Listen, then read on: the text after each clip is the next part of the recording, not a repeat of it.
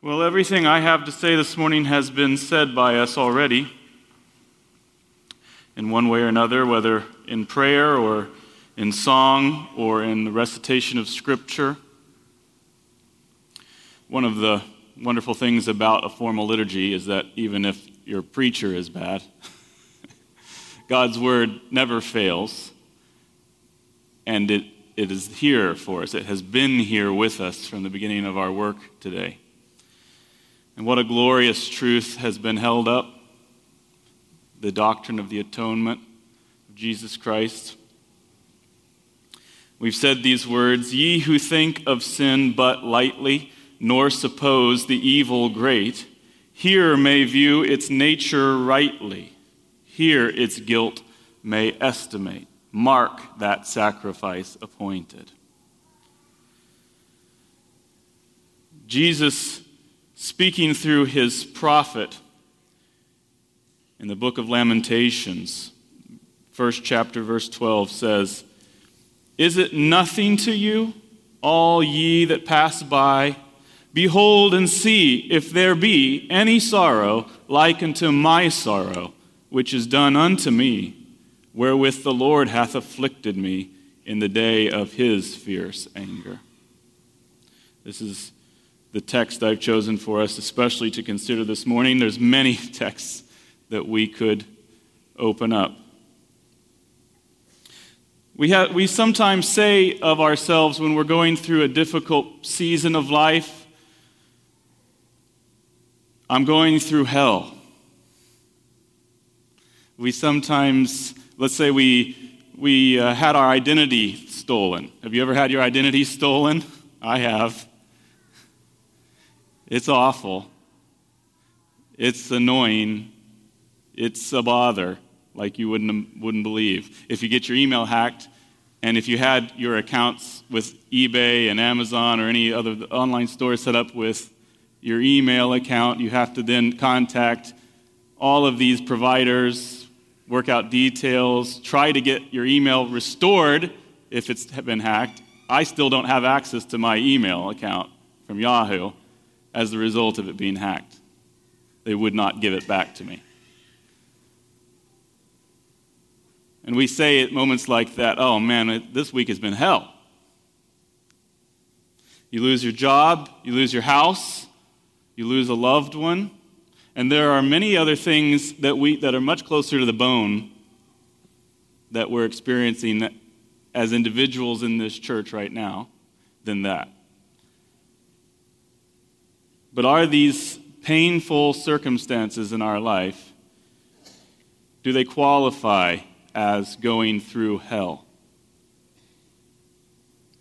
As tragic as they are, no, of course not. Well, why not? Because hell is a place prepared. That's what Jesus said in Matthew 25. Hell is a place prepared.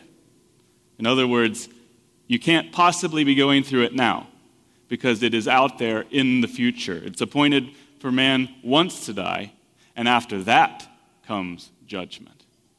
And it's that judgment which determines our eternal destiny, whether it be with the Lord in paradise or with the depraved, those who have rejected Christ, in eternal torment in hell. Hell is a place that's held out and being prepared for the future,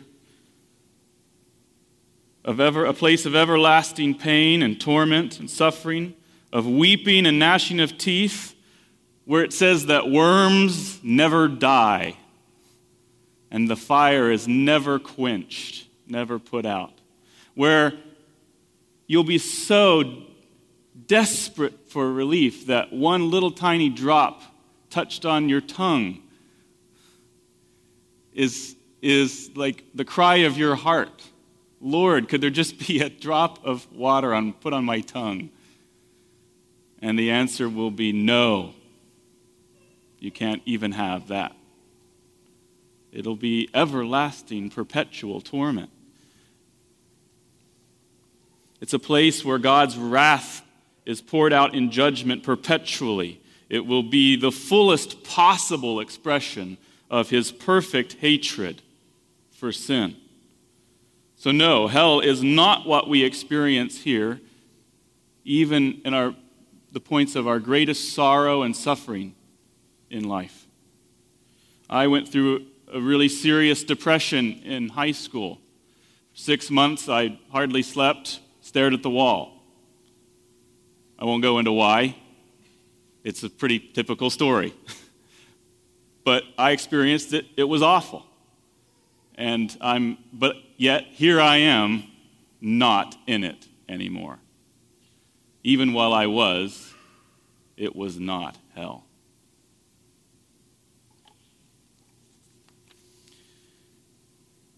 Is hell, this place of perpetual torment, is it what we deserve? It is what we deserve. Why? Because of our sin. What is sin? Let's just remind ourselves. What is sin? You could define it in a number of ways. Here's one. Sin is any violation of God's character or of his name or of his will. Any violation of his character, his name, or his will. And because his character is perfection, every violation of that perfection, of that glory, of that holiness, must be demolished, destroyed, put away, dealt with.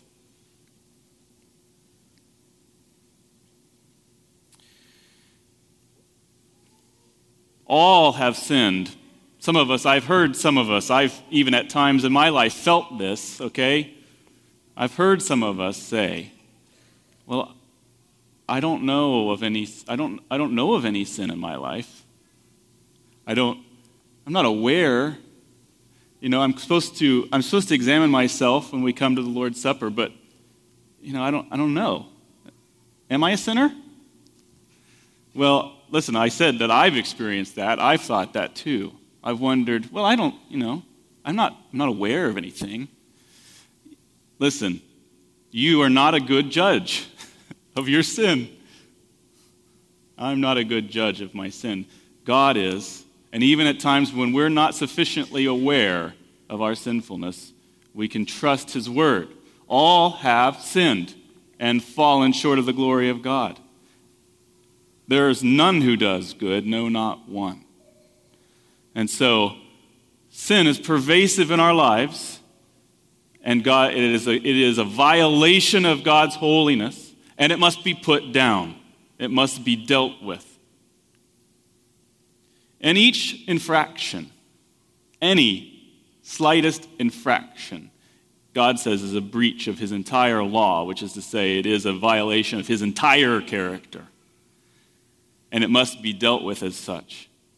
It must be given an infinite punishment.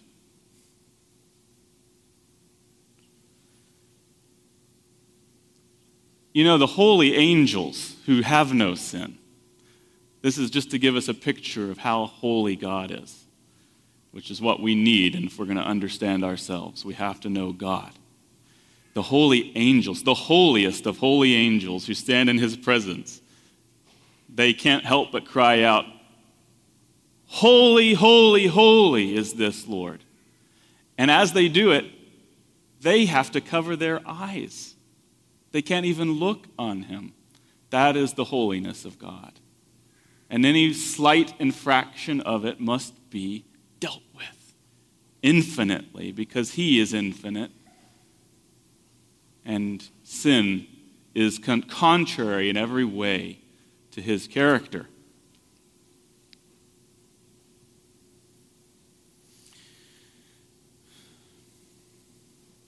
What are these temporal sins, or not sins, but temporal sufferings? These momentary light afflictions that we experience. What are they if they're not hell? Suffering in this life can be very bad. Can be very bad. Much worse than any of us have experienced. It can get much, much worse and still be far short of hell. What are these temporary sufferings, whether they be light or significant, but temporary in this life. What are they? Well, we live because of sin. The fruit of sin is death. We live in this world, and this world is dying all around us. You are, I am. When you hit probably 25 to 30, you start to recognize this principle at work in your body. Things are moving, and it's not in an optimistic direction. You start to sit on a wooden chair before it wouldn't bother you, and suddenly you sit still for 5 minutes on a wooden chair, and you're frozen in place because of the pain. I experienced this week. Death, suffering is everywhere. Watch the Discovery Channel. You know those animals attacking, stalking, and killing other animals? That's not normal. I mean, it is. It's the world we live in, but that's not natural. That's the fruit of sin in the world. The violence of this world. The maggots that eat away the wood of your house. The diseases, the sicknesses that afflict us. These sufferings are not hell, but they came from sin. What are they?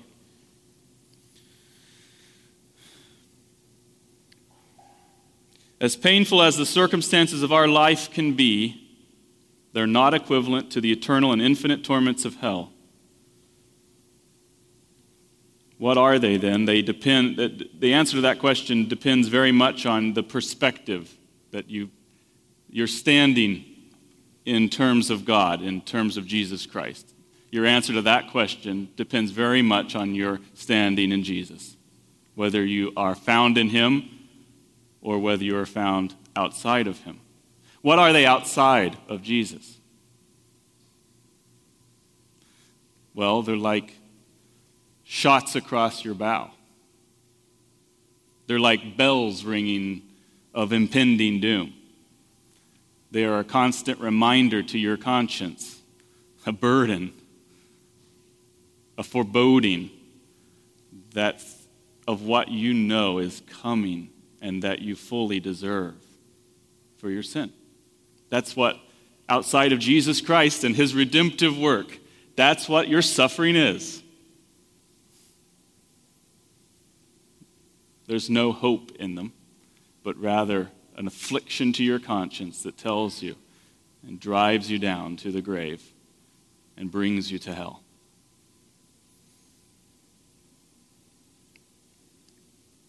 If you're in Jesus Christ, though, what are they?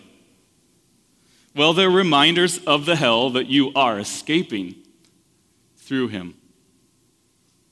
They're reminders of the promise and the hope of the gospel.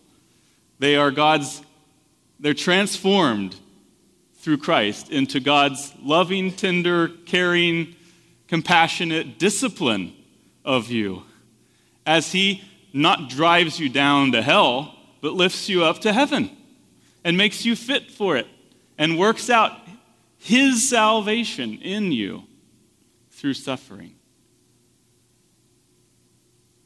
So it matters very much your perspective and your standing in Jesus Christ, what these sufferings that we experience in this life are, what they mean. We sometimes think in the midst of really bad suffering, oh, it can't get any worse. But brothers and sisters, friends, it certainly can. It can get infinitely worse. And it is going to for many.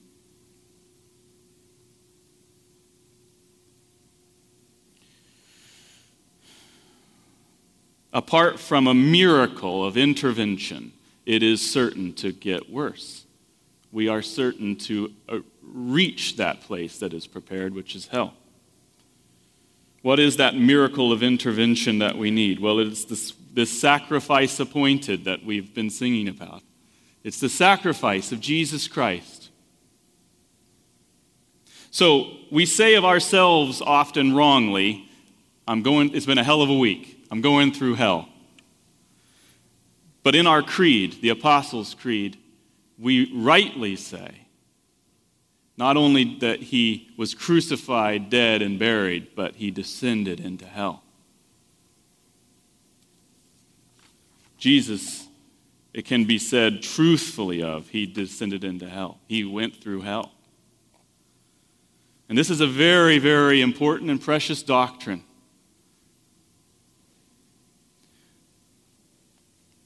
If it just said in the creed that Jesus was crucified, dead, and buried, if it said that he was crucified, dead, and buried, and he rose from the dead, we would not have said what needed to be said.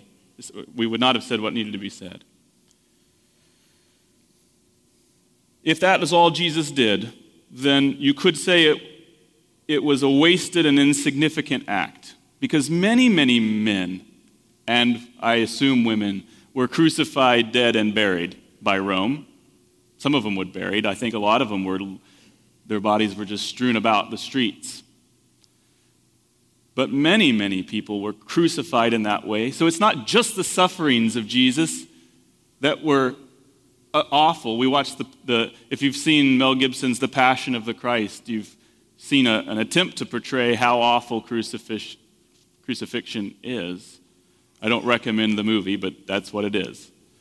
It's just like as graphic as Hollywood can muster version of the crucifixion, and it probably was that bad or worse. Awful, gory, disgusting. But as bad as it was, there's nothing unique about it. Many men died in just that way, and I'm tempted to think that men have died in worse ways. So it's not just that he died in a uniquely awful way or fashion that makes Jesus' sacrifice unique. It's something more, something behind it that infuses it with the meaning that it has. It's something that transcends what we're able to see with our eyes. It's something that Mel Gibson can't possibly capture in a movie. The gospel accounts can hardly capture it. We get a glimpse of it. We got a glimpse in Matthew chapter 20, what did we read, 27? Where Jesus cried out, my God, why have you forsaken me?" And you see the earth respond to this something happening that's transcending what we see with our eyes. Jesus acknowledges it, alludes to it with his mouth, and the earth responds in a terrifying way.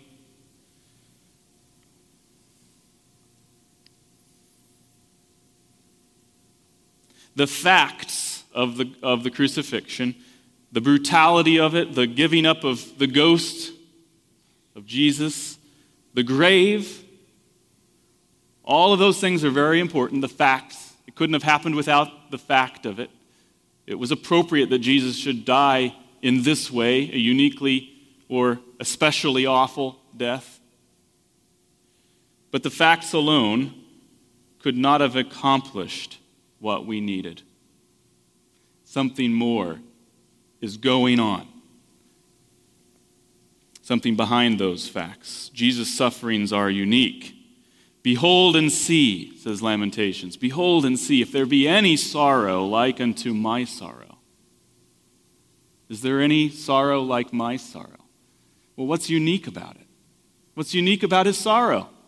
It's of the utmost importance because his death is who we trust in. It's what we hope in. It's what we believe answers the problem and averts our inevitable direction, decline down into hell, and turns us and lifts us up to heaven. So what is unique about it? It's this. It's that Christ, in his sufferings and death, was making propitiation. He was making propitiation for our sin. He was taking our place under the fountain of God's wrath. That was a fountain prepared for us, and he stood there and received it He offered himself. He laid his own life down for you. That's what propitiation means.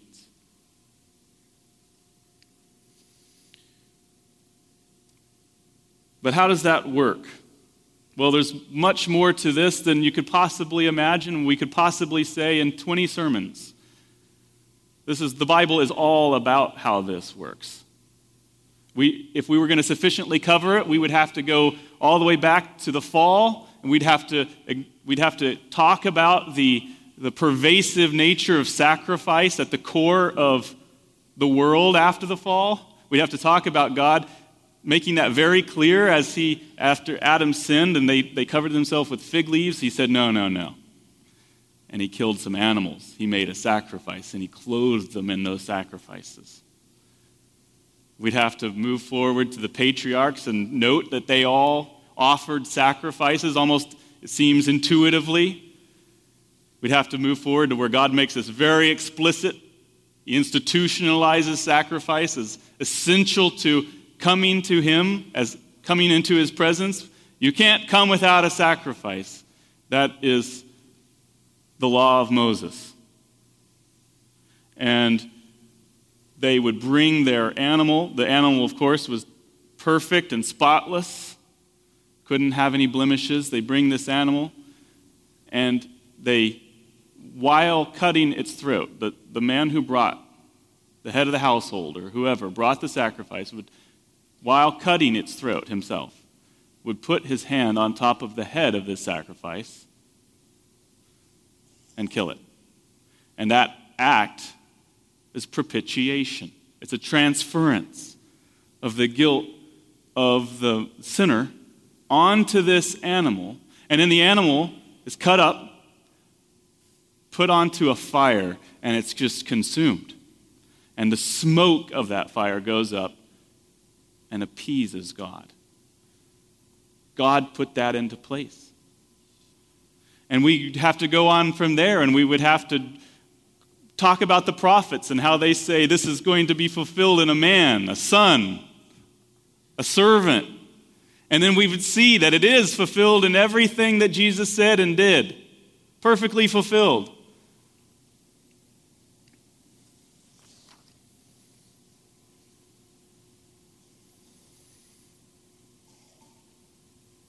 And all of that would be evidence of what the Holy Spirit says later in Hebrews chapter 9. All things are cleansed with blood. All things are cleansed with blood. Without the shedding of blood, there is no forgiveness. And the overwhelming testimony of Scripture is that all these lesser sacrifices that the Old Covenant are fulfilled in Jesus. But even after if we had time to go through that in careful detail and analyze it all and lay it out there and see it, we would still be left with the question, well, how?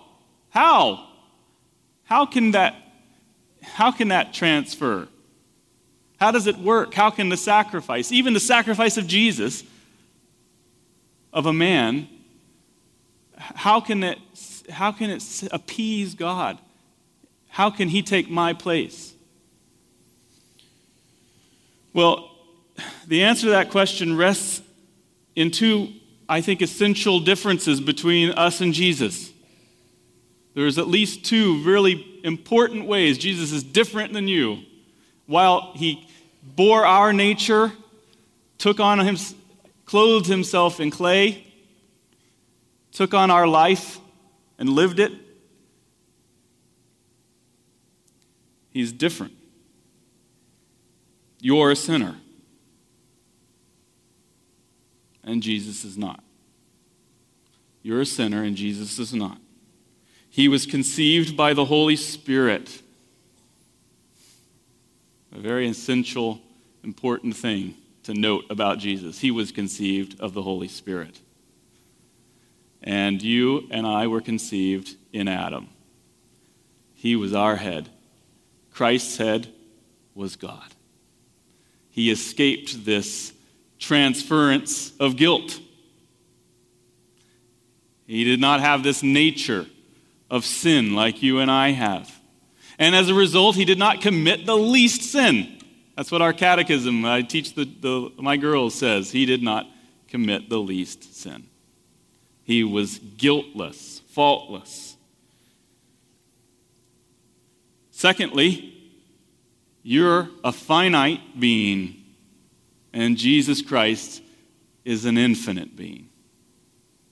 You're a finite being, and Jesus is an infinite being. Both of these things, that Jesus is sinless and he's infinite, set him apart and make him a proper atoning sacrifice, one who can take on himself the guilt of the whole world, your guilt and mine.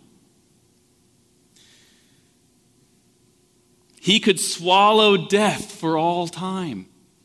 That's what it was said in Isaiah he would do. Jesus, because he's infinite, could swallow death for all time. Because Jesus was perfect and infinite, his temporary agony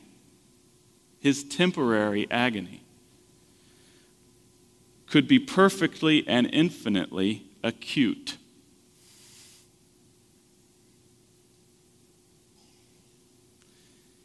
In a way, your and my sufferings, even in hell, cannot accomplish. Our sufferings in hell are because we deserve them. And because we're finite. And there's a lot more there than I can possibly explain, but I think this is true, okay? Because we are sinful and finite, God's wrath will never be satisfied in us. It will be poured out forever and ever and ever.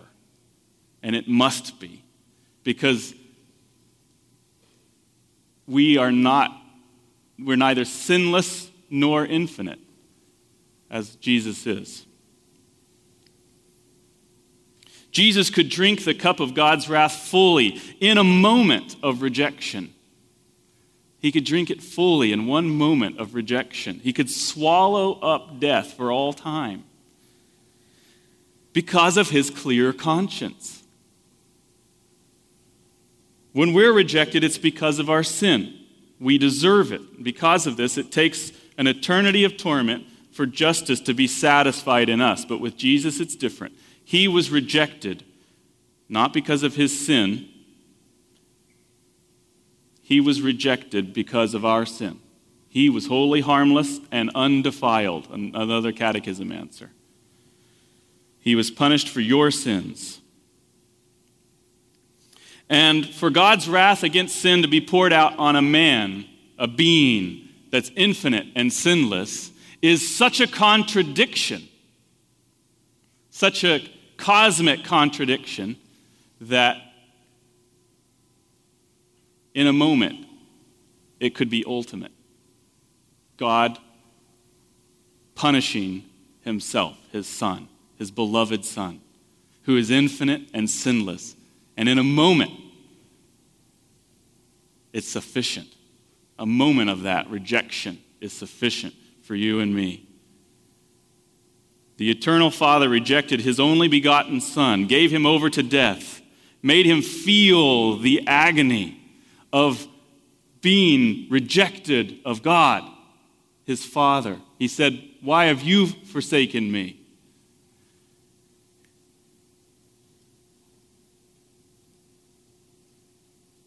And that was contrary to nature, as nature testified. The earth shook, the rocks split, the sky went dark.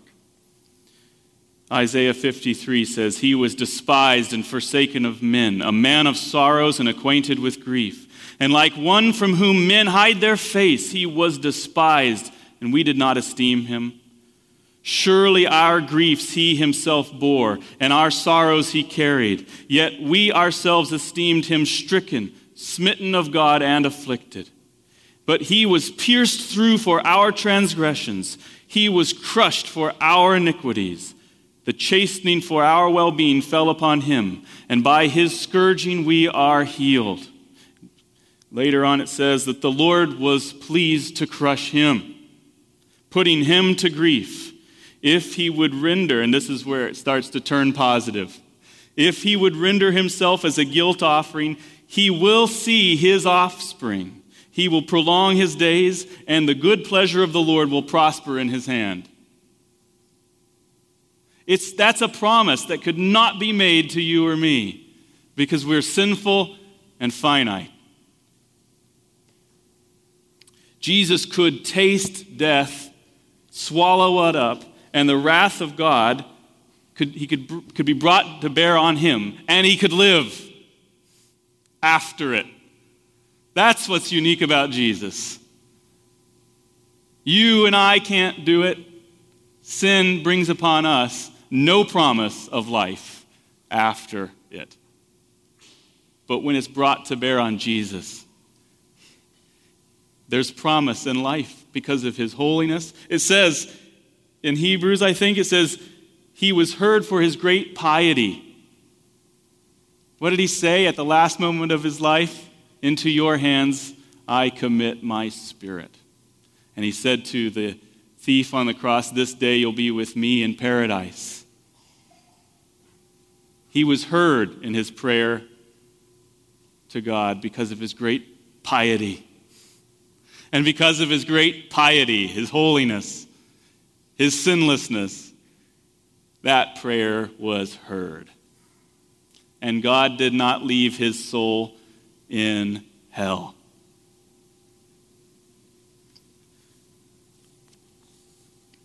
John Calvin says about Isaiah 53, here the prophet draws a contrast between us and Christ. For in us nothing can be found but destruction and death. In Christ alone is life and salvation. He alone brought medicine to us, and even procures health by his weakness, and life by his death. For he alone hath pacified the Father. He alone hath reconciled us to him. Man of sorrows, what a name. Comes from that passage, Isaiah 53, man of sorrows, what a name.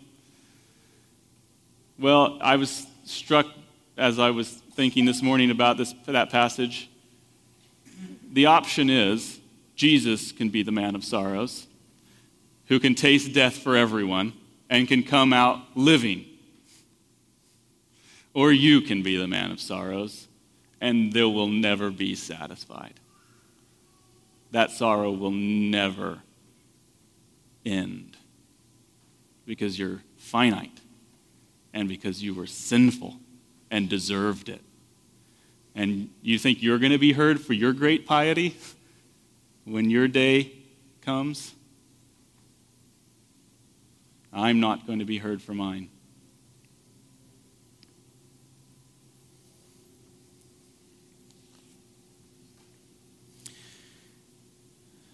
He made him, Jesus, who knew no sin, to be sin on our behalf, so that we might become the righteousness of God in him.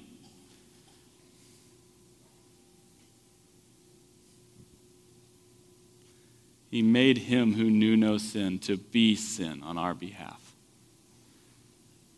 And because of his piety, he not only died, took God's wrath upon him, but he lived.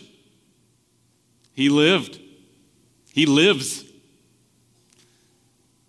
And, wonder of all wonders, he invites us to die and live vicariously in him.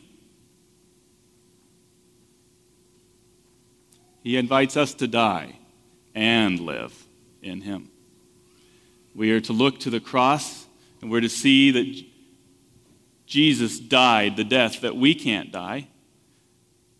We'll spend eternity dying, trying to die that death. Does that make sense to you? In hell, that's how I understand hell, is we'll spend eternity trying to die the death.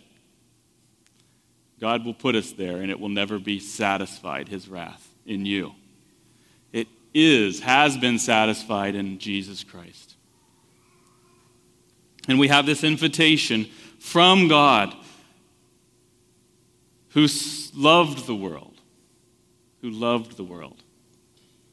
and sent Christ to die. We have this invitation to come and die in Christ, to see that he died the death. He descended into the hell that we're unworthy even to descend into. And he lived because of his great piety, having swallowed up death for all time, for everyone. And he invites us to enter into that life by faith. So, would you come under the blood of Jesus?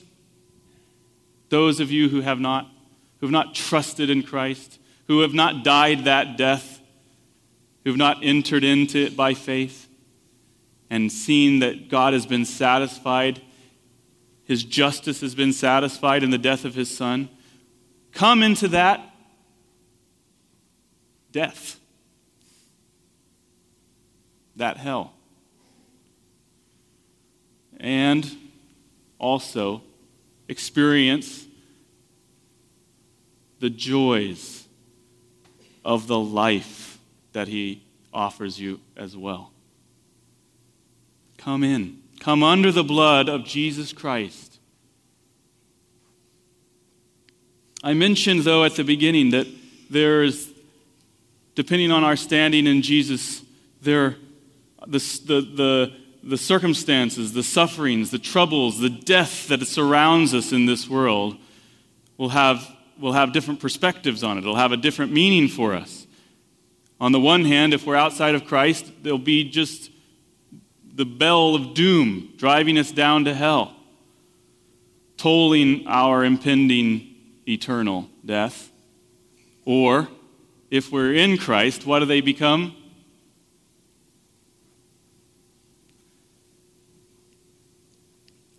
Remember what James says? Consider it all joy,